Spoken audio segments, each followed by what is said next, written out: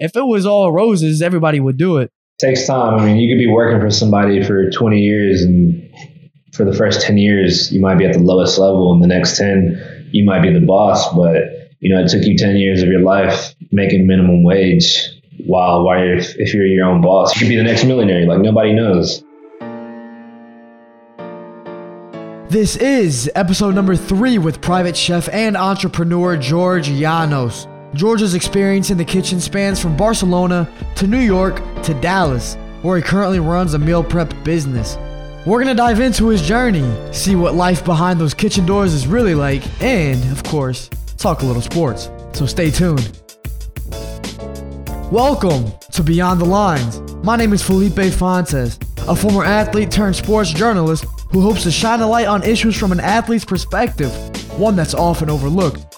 Each week we'll attack a theme with guests succeeding in a variety of sectors in today's world, from politics to business, all of which may have some type of connection with sports.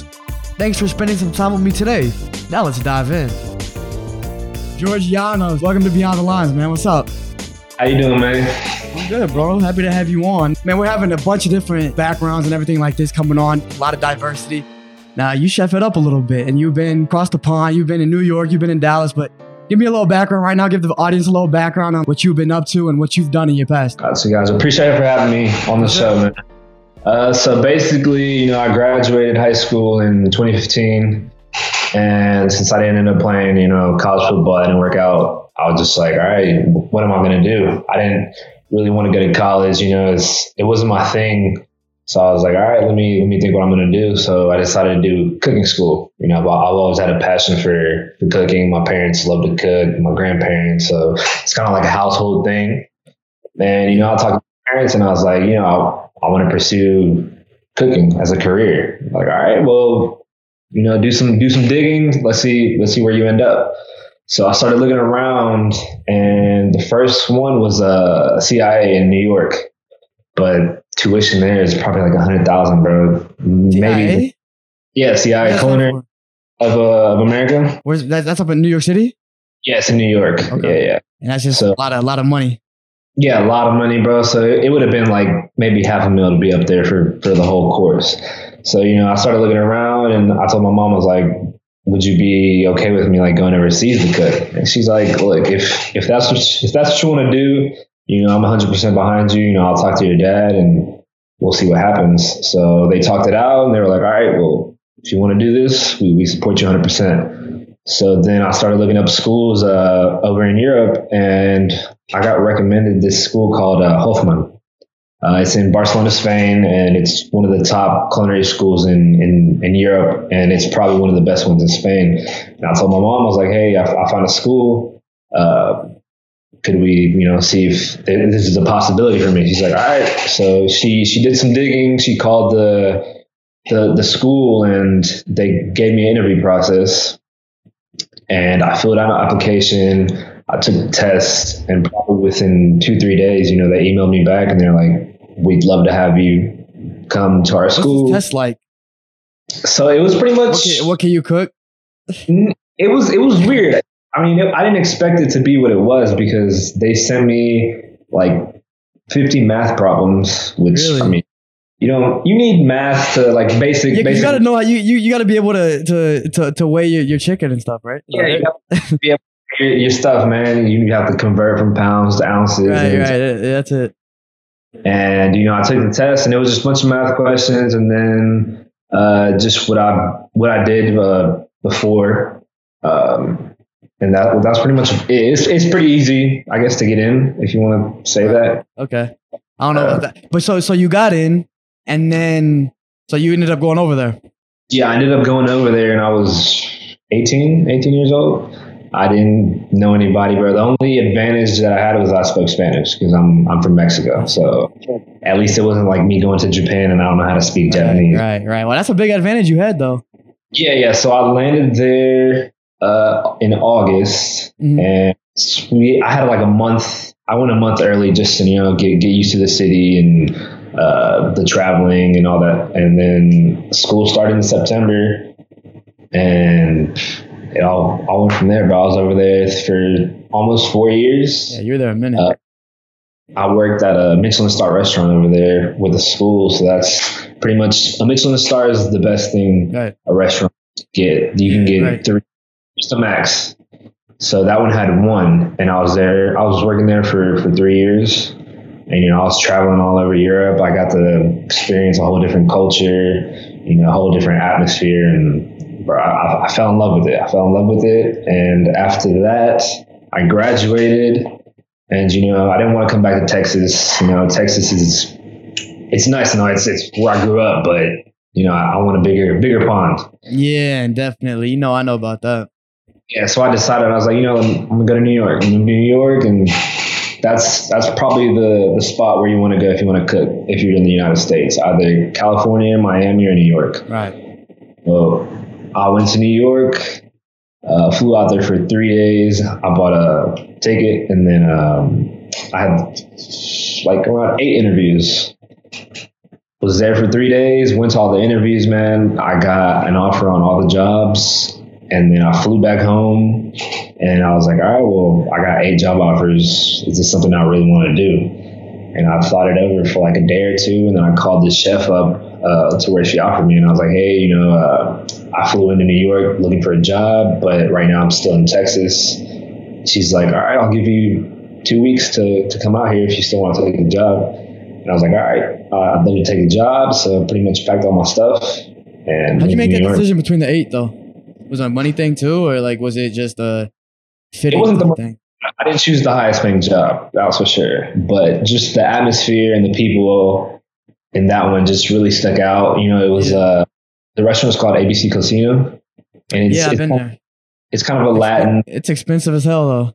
Expensive, man. I went there. It's funny you told me that because you told me that a few weeks ago, and I went there. My whole family was in New York for Christmas. Like my cousin goes to NYU. My sister was going to school at the time. So, and my uncle lives over there. So it just made sense. Everybody just came to New York. And it was Christmas Day, and we went there. And you weren't there yet, but we went there. And I just remember seeing the bill. But the food was good, man. But expensive. New York restaurants, bro. If you go with the family, if it's a nice restaurant, you're gonna drop at least $800, bro. If not even more. But yeah, so I'll take that. Was it like the Lower East Side or something? Where is it? Yes, on 18th Street. Okay. All right. Yeah. That's pretty much everything. But yeah, man, the people there, all the people that I work with there, it was great. The atmosphere is great. They have music playing. The kitchen's really nice. So, it's not always usually about the money in the kitchen. Line cooks and chefs don't really make much. So when you're going to pick a job, you have to look at everything. So if you go to interview, and let's say you're in the interview and you're not really kind of like clicking with the team, but they're paying you, they're offering you $20 an hour, let's put it that way. And then you go to another job interview, the team, bro, you're just clicking with them, you're having fun, you're joking, and you've only been there for a day, but they offer you 18. That's $2 an hour. That over a year, that's going to add up. But if you like the kitchen more, you like the cooks more, you like the chefs more, that's an easy decision, man. It's $2, but I'd rather be in a workplace environment where I'm having fun than just working with a bunch of robots, Yeah, I think that's in any case, and especially in like any profession, really. I feel like if you like what you do, you're gonna do it better, and you're gonna be able to improve in it and grow in that in those ranks. Now, in that case that you said, like line cooks, chefs don't get paid like that, but what's the progression for someone that wants to kind of be in that, that wants to do that? Now, we're going to get into what you're doing now in entrepreneurial thing and everything like that. But as far as staying within that line, within that profession, what's kind of the pathway there? So everybody starts off from the bottom, bro. Sometimes you start off washing dishes, and then somebody might call out on the line. And a chef might go in the dish pit and say, hey, I need a line cook who wants to learn to cook some eggs, who wants to learn how to do the basic stuff. Right. Then you'll move in, and if you're good, the chef's going to be like, hey, would you mind being a line cook from now on instead of a dishwasher? And some people fall in love with it. So after that, from a line cook, you go to a sous chef. So you're pretty much... You can apply to be a line cook straight up, right? Like you can apply to be a line cook straight up. So that's what I did when I moved to New York. Okay. I was a line cook straight up. And then from that, you could either get a lead line cook position, so you'll be in charge of the whole line. Right. you could just be a straight up sous chef. So sous chef is pretty much the next step above from a line cook. You'll be in charge of the service and all that stuff. After that, you have CDC, you have executive chef, you have a couple 3 other steps. But once you get to the top, I mean, what's the top? Executive chef. Okay. That's probably the most you can get. When you're executive chef, you're not really in the kitchen as much. You're more in the office, taking the orders down, looking at payrolls, making sure everything's right. You'll on a Friday night, maybe when it's busy, you'll come up and help. You'll recipes, but you won't be working as if you were a line cook, because obviously you're the boss, so you're just overseeing that everybody does their job, keeping everybody in line. But so that's kind of like that's what you're aiming for, really, once you come in. Yeah. Once you come in, I mean, that's you see executive chef, bro. At some restaurants, they're making maybe 100,000 a year, maybe a little bit more. And as a line cook in New York, you're making maybe 40 or 50. So it's a big. Yeah, no doubt. It all translates over, even within other career fields and stuff like that. But what's the case when let's say there's like multiple restaurants? I think ABC was only one, right? But like something where there's like a chain of like 3 or something like that. If it's in New York, wherever it is, but let's say New York City, can you ascend from that executive chef position to like oversee everything, or how does that work? Most definitely. I mean, ABC Cocina it's a John George restaurant, and he literally has restaurants all over the world, bro. He has them in Asia, Mexico, everywhere. And I know you get to a point where you can accept like a corporate job. So they have like chefs that when they work in corporate, they pretty much travel around the world, bro, and they hop into each restaurant and they give them their input, or they just see if everything's working right, or they'll just go help another chef out to make some new recipes. So this is corporate within that company, though? Yeah, corporate within that company. Okay, gotcha. Yeah, so you won't be managing just, let's say, the restaurants in New York. Let's say he wants you to oversee everything in the United States, so you'll be traveling all over. That's pretty cool gig. I got you. Now, obviously, you were in Europe, you were in Spain a little bit, and then quite a bit of time, and then you came to New York.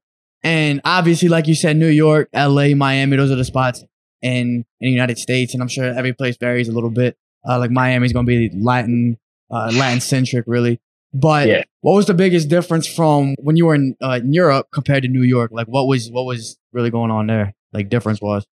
I mean, in New York, I was working full time. I was out of school. But as far as like the art of cooking and like what kind of you learned, were there differences that when you came to New York, like you were like, that's not how I learned it or whatever? The cooking world is pretty much black and white, bro. Every chef has a way of doing it. So every time you go into a kitchen, a chef might peel a tomato some type of way than what you learned from your teachers, let's say. But it's a peeled tomato. But it's a peeled tomato. It's like every chef has his own nicks and knacks, but everything else, bro, is pretty much the same. At one point, though, you have a little flavor. You learn your little flavor. Like, all right, I like my tomato with a little extra seasoning, a little extra pepper on it, whatever it may be. But this restaurant you go to, restaurants have a certain like set recipe, pretty much. Right. At what point? So, are you following that strict? So you're forgetting everything you ever learned, or do you have a little bit of freedom, or does that depend on really your position? Like, on a line cook, you wouldn't really mess with it that much, but like as you get higher, how does that work? It depends just on your chef, bro. Sometimes you can hop in the kitchen, and if he says he wants 2, it's 2. It's not 2.5. It's not 1.9. It's 2, or else you'll get fired. I mean, there's a lot of cooks in the world. He'll just say, if you don't want to follow my recipes, my rules, the door's right there. I'll find somebody to get it. But if you get a cool chef, it might be his recipe, but you did the same recipe at another restaurant or other part of the world, and you're like, hey chef, we used to add this back in when I worked in Europe or whatever. Right. You're like, all right, you can put it in, let me try it. And if he likes it, he likes it. He'd be like, all right, from now on, do it that way. But there's sometimes chefs aren't like that. You know, they like their own way, and it's a restaurant, so it's understandable. And they worked up to that point, so it's kind of like what they know. They got to experience just like you got experience, but they have a little bit more of it, right? So I think they're able to rely a little bit more on that.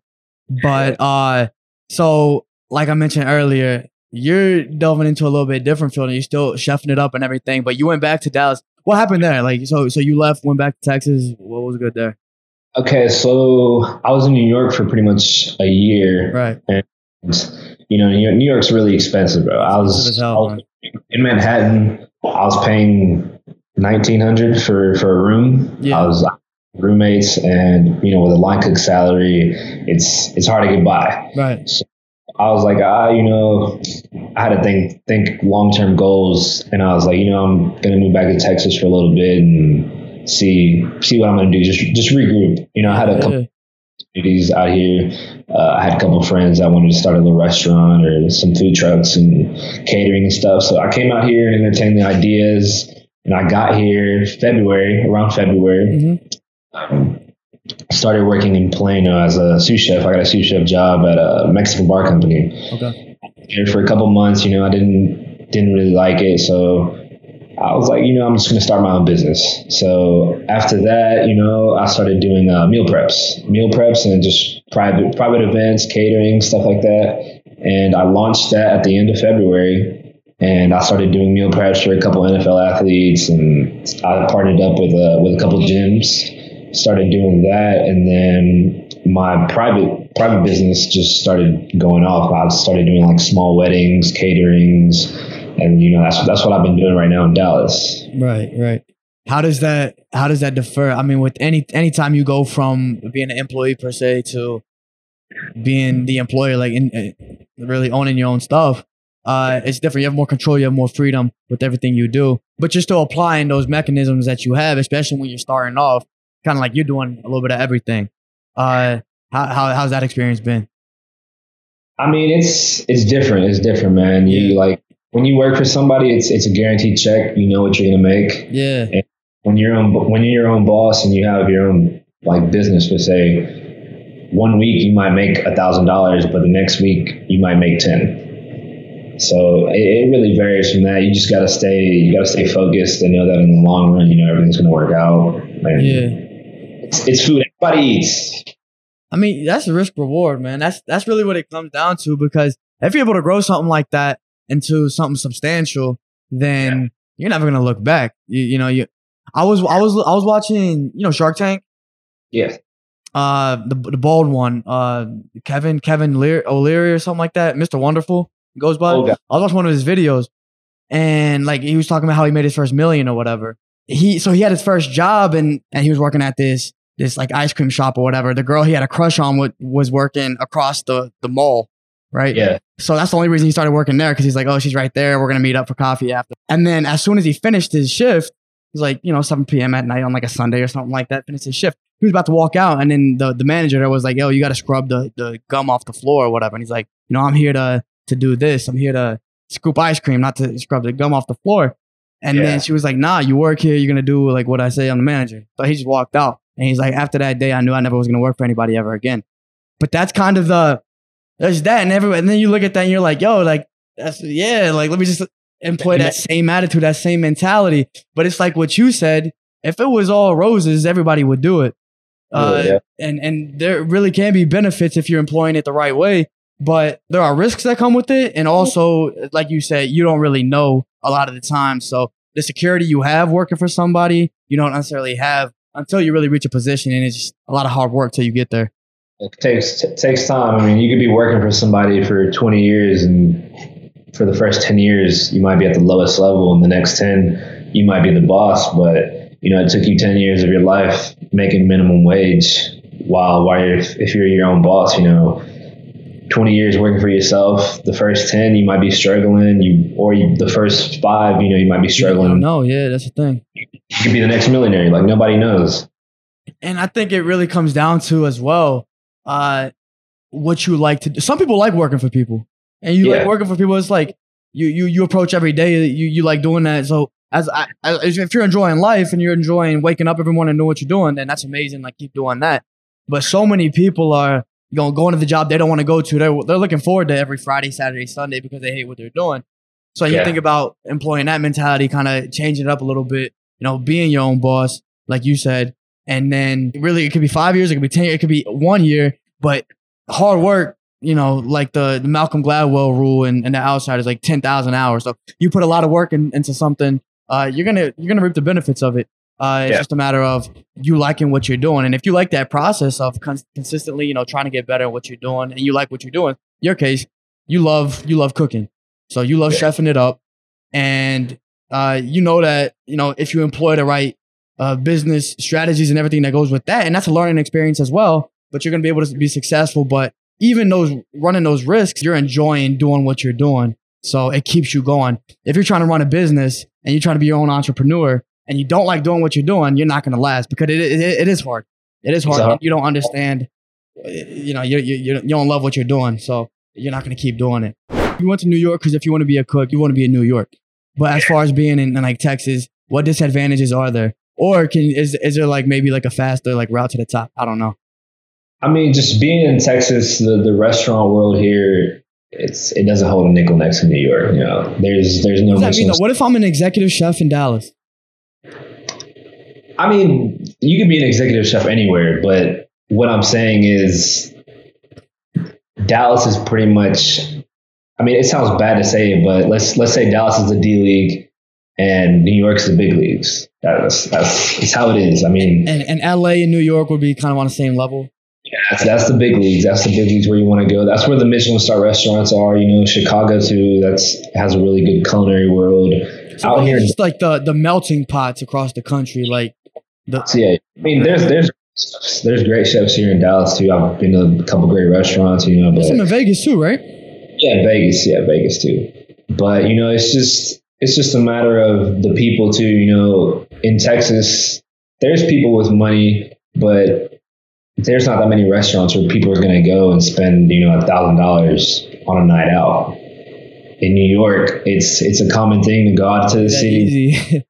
You're going to be spending on Uber, bro, at least $200, right. And then if you go out for drinks at a restaurant, bro, and you're eating there with a group of 10, you're going to be dropping a big bill, right? And that's not really a custom thing to do. It's more of a family style, like stay.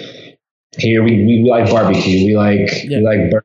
It's just a different type of atmosphere. I would say. Yeah, higher like fine dining, really. But like, it just is what it is. It's just the melting pot. It is like if you're in New York and you want Italian food, you're gonna eat the best Italian food. If you want Mexican food, you'll eat some of the best Mexican food. Like wherever it is. I was in Queens a lot, and there was a Mexican restaurant there. It was called Casa Enrique. And yeah, I don't know if you've been there. You been there? I think it has a Michelin star. It does. They consider it the best Mexican restaurant in New York City. Yeah. It's so good, man. But like, really, anywhere you go, it's like any type of food you want, you're gonna find it because there's such a diverse immigrant population. So like, if you go up to northern Queens, Astoria area, the Greek food is ridiculous. It's crazy. And same with like the kind of a lot of Brazilian food over there too. So it's same. If you go to Hopkey, have you been to Hopkey in Chinatown? Nah. So Chinatown isn't a place I've been to much. One of the best Chinese places I've ever been to in my life, no doubt. Yeah, hands down. But I mean, it's just like I'm saying, everything has its place. Like if you're a Wall Street guy and you're living, I don't know, in Wyoming, bro. I mean, Wall Street in Wyoming, Wall Street in New York. It's it doesn't. No, I feel that. We talk about that diverse kind of, take it from like you want. The Italian food in New York is really good. You got a large Italian population too, and then like descendants of Italians, obviously, like Italian Americans and all that. But in Texas, you have like a Tex-Mex. Now, this is something I've always thought, and I'm not like a crazy like foodie or anything, like food expert. I love food, so I eat and appreciate whatever. But being in Texas, and you're Mexican, yeah, so you're gonna understand this more than other people. But you go to New York. I was going to school in New York, and a lot of my friends like they just don't appreciate Mexican food in the same way that I do, and I have friends from California that they do as well. But how does that compare? How is it different? Obviously, in Texas, you got like a Tex-Mex, which is different than straight pure Mexican food. But like, give me a little comparison on that. I mean, I would say the Tex-Mex, like the Mexican food in Texas, most of it, probably 80% of it is pretty much Texas food. It's not real Mexican food. Yeah, people don't realize that. Yeah, the flavors are very different. The spices they use. I mean, Mexicans like their food spicy most of the time. Mm-hmm. And if you go to Taco Cabana or like Fuzzy's Tacos, oh, bro, that's Mexican food. No, bro, that's that's also like a little bit of ignorance there too. It's like, there's really not that many, authentic Mexican spots here. There's a really good bunch of places, but there's not in the neighborhoods you would want to see them. If you go to Highland Village or if you go to Florida, you're not find something. Yeah. But like Fort Worth has some, right? Yeah, you can go to Fort Worth, you can go to Oak Cliff, you can go to Garland, and I feel like that's the lower income places. That's where the Mexicans live here, and I mean that's where the food is. I would assume. No, I mean it's correlation. That's how it is. That's how it is everywhere. Like the Greek food in New York, it's not all. It's in Queens. It's not in Manhattan. Same way, a lot of these good restaurants and stuff like that.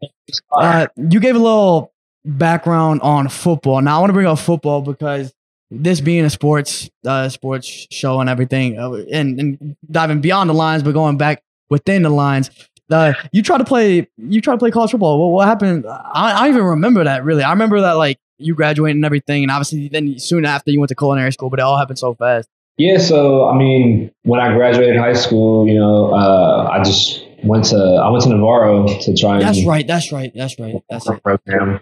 And I went to the tryouts, and the coach talked to me after. He's like, "Hey, we like how you play or whatever, but we can't offer you a scholarship." He's like, "You can be a preferred walk-on, and I mean, if you show out, you show out." And I really thought about it, and I was like, am I gonna be in the NFL? I thought about it. I was like, that's a thought process everybody needs to have. It's a long shot, bro. So I was like, I was okay with giving up the dream, and I wasn't going to go. I mean, Navarro's in the middle of nowhere. Yeah. I wasn't going to waste my prime years living in the middle of nowhere hoping to get a scholarship, Right. No. I put the dream to bed. Yeah. No, I'm glad you bring that up, though, because that's something that a lot of people struggle with. Now, for me, because it was my junior year when I tore my whole knee up. So I was going to miss most of my senior year. So I had that reality check right then.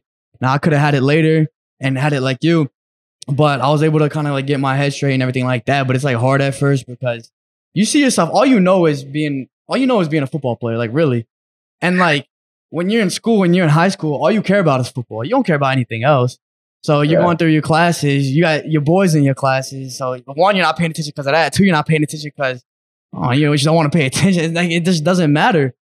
Yeah. But at the end of the day, you got to realize like how many of us are going to the league.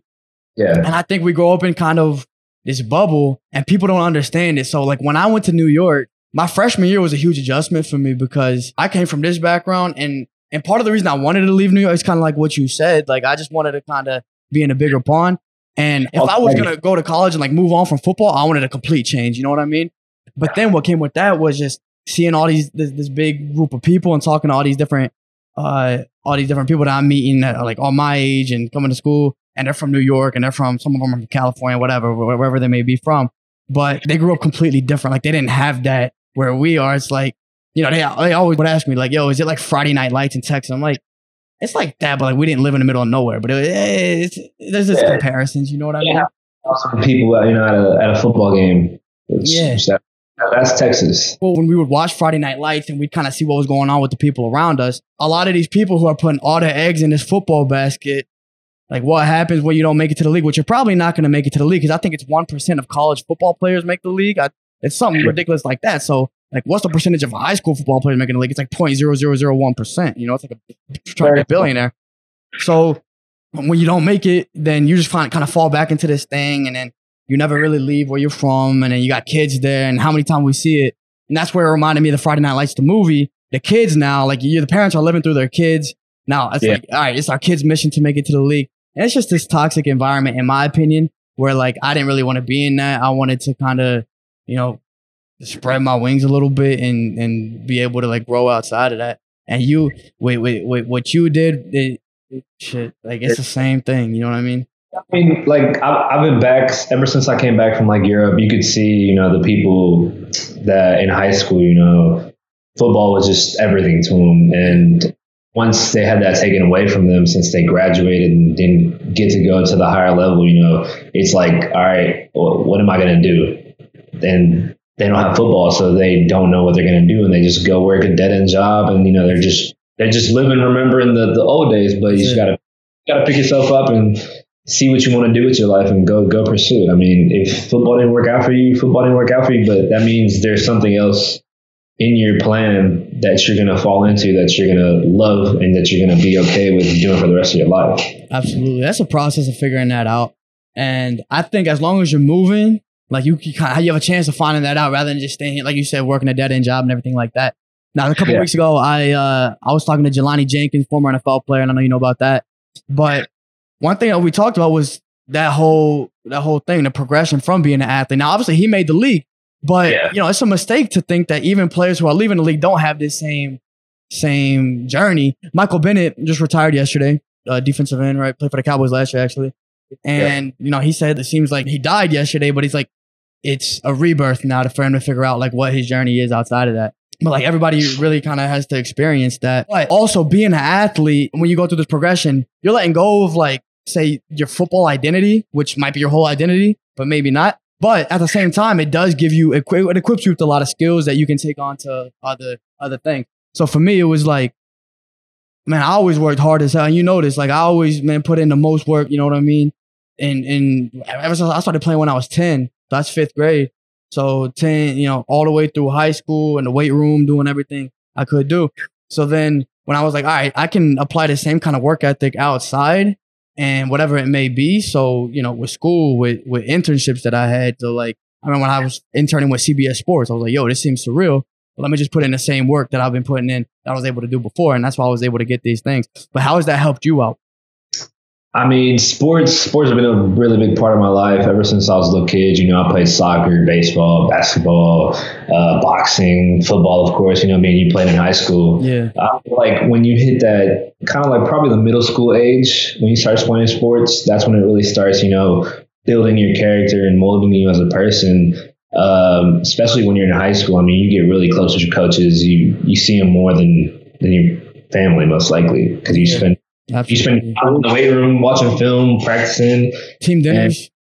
You develop a real close relationship with your coaches. And, I had a couple crazy coaches that all they used to do was yell, or they used to say, you're doing this wrong. They never tell you, hey, like, that's good, keep it up. And I mean, in the kitchen world, it's kind of the same thing.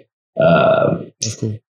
Most of the chefs it's a culture that's trying to change, because I mean, it's kind of a drag to be in a kitchen working, and there's just constant yelling, and it's just a hot environment. But coming from like the football experience, I'm used to like coaches yelling or saying, hey bro, this is shit. Like, but at the end of the day, when you get older, you look back on it and you're like, all right, that coach was just building me up. He gave me a tool to have thick skin and to pretty much take shit from people. Because I mean, when you're in a job in the real world, if you're not doing your job right, your boss is going to tell you, hey, you're doing an ass job. He's not going to come and say, hey, pat you on the back, like, let me show you how to do this, or it's not like that. It's a sink or swim, And I feel like sports shaped me into that, where I could be able to adjust in a quick environment. Football,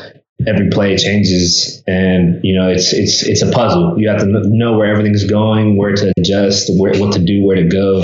And it's the same in the kitchen. Sometimes you're down a cook, you're down a player, so you have to adjust, and you have to take care of his job. And if it was football, you have to find somebody else to either take his spot, or you have to fill in the gap, But I feel like sports, it's a big thing for everybody.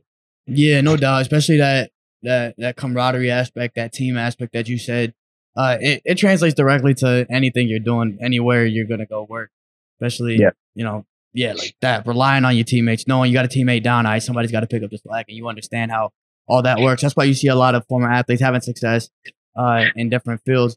But something particular that stuck out to me was like, yeah, you have the coaches who really yell at you, and it sucks at the time, but like you look back at it, it's still kind of, I still got coaches, bro. I look back and I'm like, all right, like fuck him. I don't, it was unnecessary, but yeah, at the same time, like if I was going to the league, I would have gone to the league, and I wouldn't have cared about him anyway.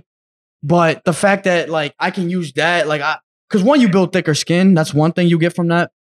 So when you're in the real world and like, yeah, somebody chews you out because it's in the heat of the moment, nothing's personal. They're worried about the product. So, and it was the same way it was back then. So there's that.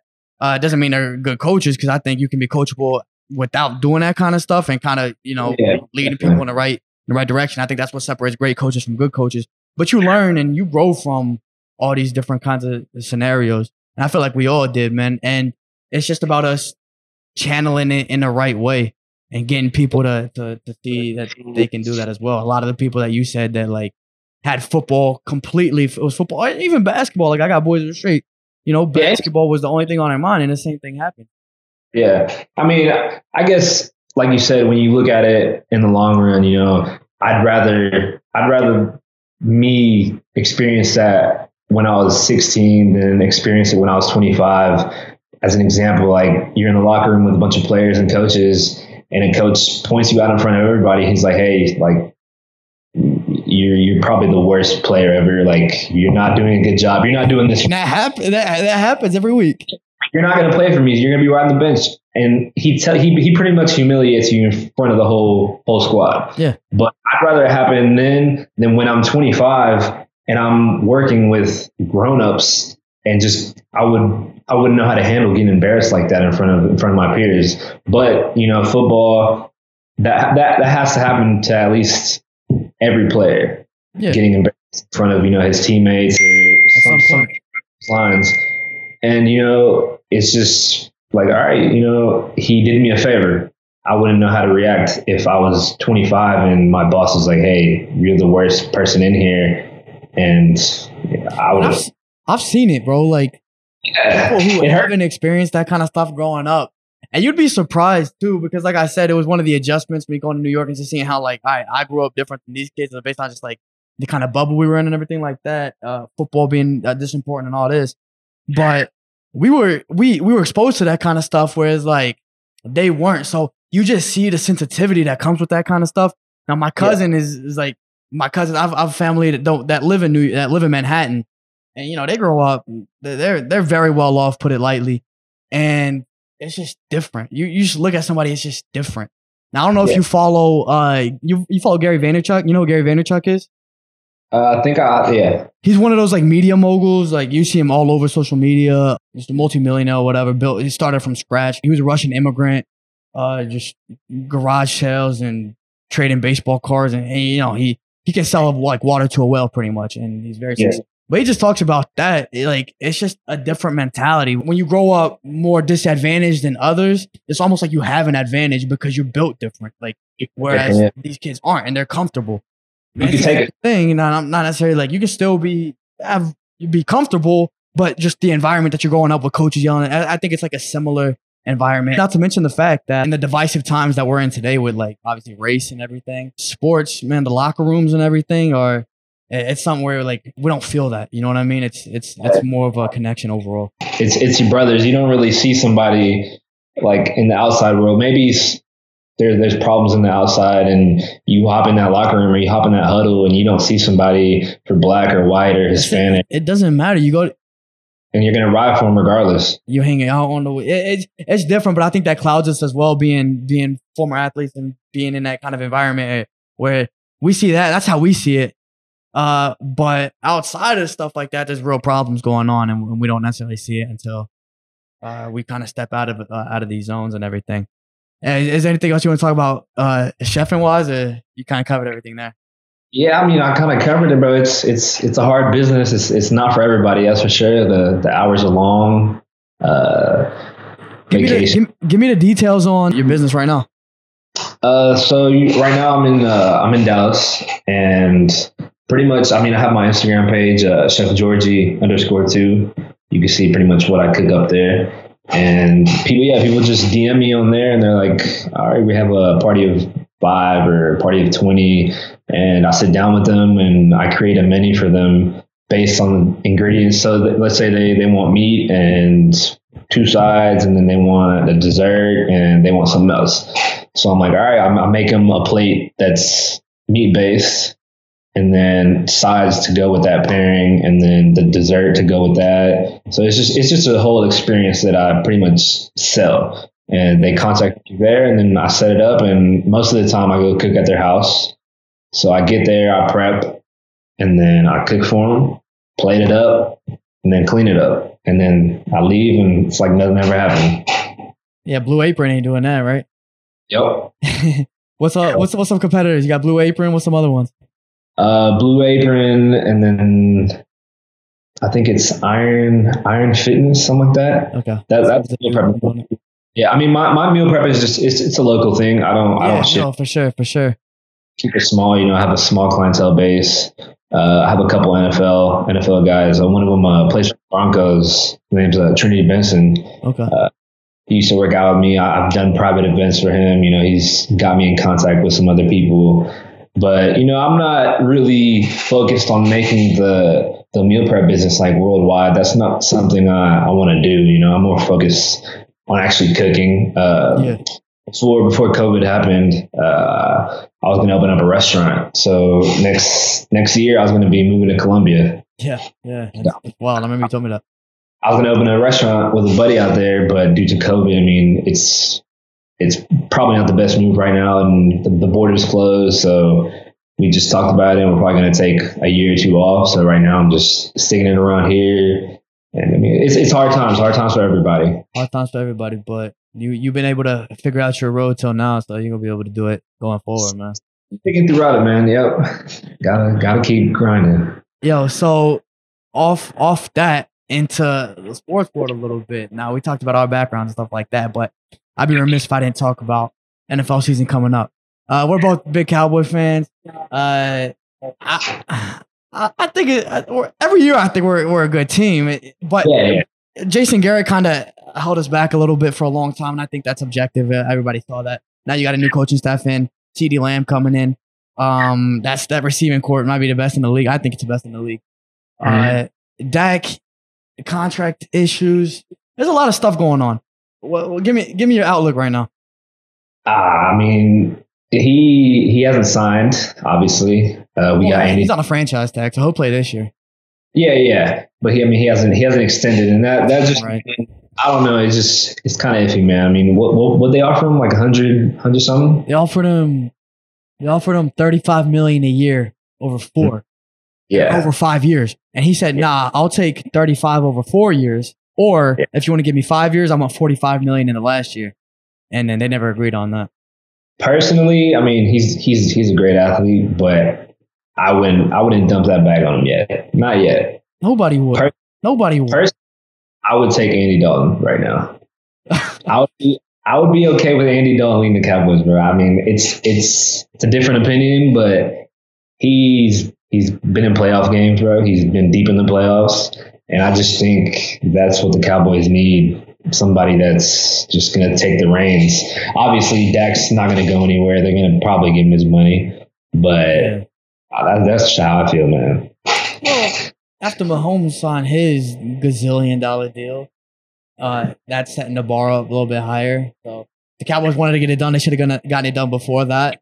Yeah, but you can't compare yourself to Patrick Mahomes. I mean, he's been in the league. But he shouldn't have been asking for what he was asking for anyway. Like, I'm just saying, I'm not surprised if he's like, okay. Yeah, I totally understand. But I mean, Patrick Mahomes, he just won a Super Bowl. What did Dak do? What's Dak's last accomplishments? Right. He threw for almost 5,000 yards last year, but they went 8-8, so like it doesn't really matter. You know what I mean? At the end of the day, wins are going to get you money, and he didn't get enough of them. He didn't get us. No, I completely agree. And I've always said that I blame the overwhelming success or lack of success on the team on the quarterback and the head coach. So I did think Jason Garrett was a huge problem. Oh, no, sure. And he's gone. So Mike McCarthy teamed up with Dak. We'll see if that changes anything. I think it could.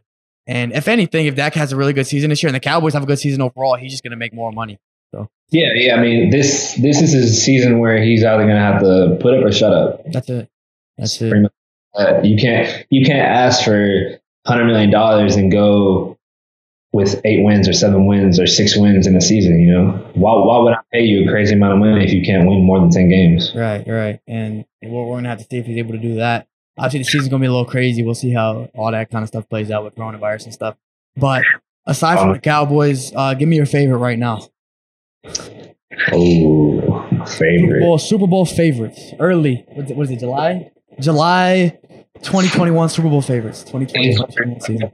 Shoot, man. I really like the Patriots with Cam Newton. I feel like I like that's the Patriots with Cam Newton too. But I still think they're a sleeper team. A lot of people don't really love Tom Brady's gone. That was pretty much the leader. But you're not downgrading going to Cam. I think you're upgrading going to Cam, in my opinion.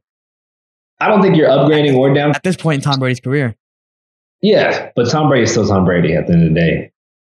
He's still... Joe Montana can go out there on the field and play. Yeah, but it's different. It's different. But I think Cam Newton's gonna contribute to that team in a big way. Okay. What other teams? I mean, Tampa just got Tom Brady and Gronk. They have Mike Evans. You're right. I feel like they could be a contender. The Dallas Cowboys, I mean, obviously I'm always going to put them up on the board. Right. They have a team. I feel like Zeke should have a breakout season this year. He hasn't been sleeping, but, you know, there's been a lot of talk around the world, you know, people tweeting Zeke's big, Zeke's this, Zeke's that. He hasn't been, you know, he's downgrading, but I feel like he's going to get that motivation, and him and Dak are going to team up to show what this team can actually do, especially with all the new people that they're bringing in. Right. Coaching moves, receiving moves. Hopefully they make a big change. So the NFC, I think, is obviously Dallas. I think they're going to be good. There's just too much talent not to be good. And yeah. It's hard not to improve on 8-8 season last year when you have that much talent. I do think Zeke's going to he's gonna feed off everything that's going on. Like, no pun intended, you know, feed or whatever. I don't even mean it like that. But Cowboys are gonna be good in the NFC. The Saints are gonna be good. But the AFC, I just don't see anybody getting past the Chiefs or the Ravens. So it's kind of hard for me because the Ravens with Lamar Jackson, and I want them to get Antonio. I know he like hinted at retirement the other day, Antonio Brown. But if the Ravens get Antonio Brown, man, that's gonna be interesting. I feel the Ravens can go a long way. The 49ers, you know, those are all top tier teams right now. What do you think about Dez? I want Dez to play. I love Dez, man. Dez is one of my favorite players. I know he's one of your favorite players too, right? I mean, that's one of my favorite players. But do you think he's going to get picked up? It's a bad time for everybody, man. Especially somebody. You saw how long it took Cam to get picked up. He was playing last year. Yeah. So Dez hasn't played in 2 years, coming off an Achilles. Yeah. Coronavirus is within this time. I think he's been looking pretty good in some of the videos, but we all know that running routes against the air is different than running routes against, you know, Patrick Peterson. Yeah, hell yeah. So what Colin Kaepernick? Look, man, I want to see Colin in the league. Mm-hmm. I've said this since the jump. I'm one of Colin Kaepernick's biggest supporters as far as I believe he should be in the league. I've always thought he should be in the league, and I hated the whole thing that happened with him. But is he a starter at this point? I don't know. He hasn't played in a while. Like, if he had naturally just stopped playing, like forget everything that came with it, then like I don't know about Gronk because he hasn't played. You know what I mean? So Kaepernick, I don't know. I want to see him try out, like put him in a preseason and see how he goes. Plays against like the backup, like who plays better, him or a backup on any team? And he plays better than him, then he should be on the team. But I think it needs to be seen. Yeah, that's true. I think he deserves to be in the league. I think he has the talent and he has everything to do it. It's just, you know, personally, I think a lot of people feel the same way, but he's been blackballed by the league. He's been, that's obvious. Yeah. Now, what I'm saying is, like, even if you put that aside right now, it's been like 3-4 whole years. that he's been blackballed. So now it's like you're not only talking about him being blackballed, but it's actually been a minute since he's played. So now we got to be realistic about it too. At that time, it was he played last year. He was playing good last year. Why is he not playing now? But now it's a few years out the league. It's unfortunate for him, but I love to see him getting these deals with like Disney and everything. So like everything's coming back around. Like the good guy always wins in the end, kind of thing. So I'm happy to see that.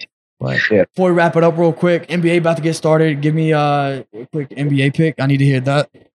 Mavs, man. I'd love to see it. I'd love to see it. Yo, if there's a time that coronavirus and like this whole weird season coming to play, because you don't know what's going to happen in these different circumstances, different atmosphere, the Mavs can play.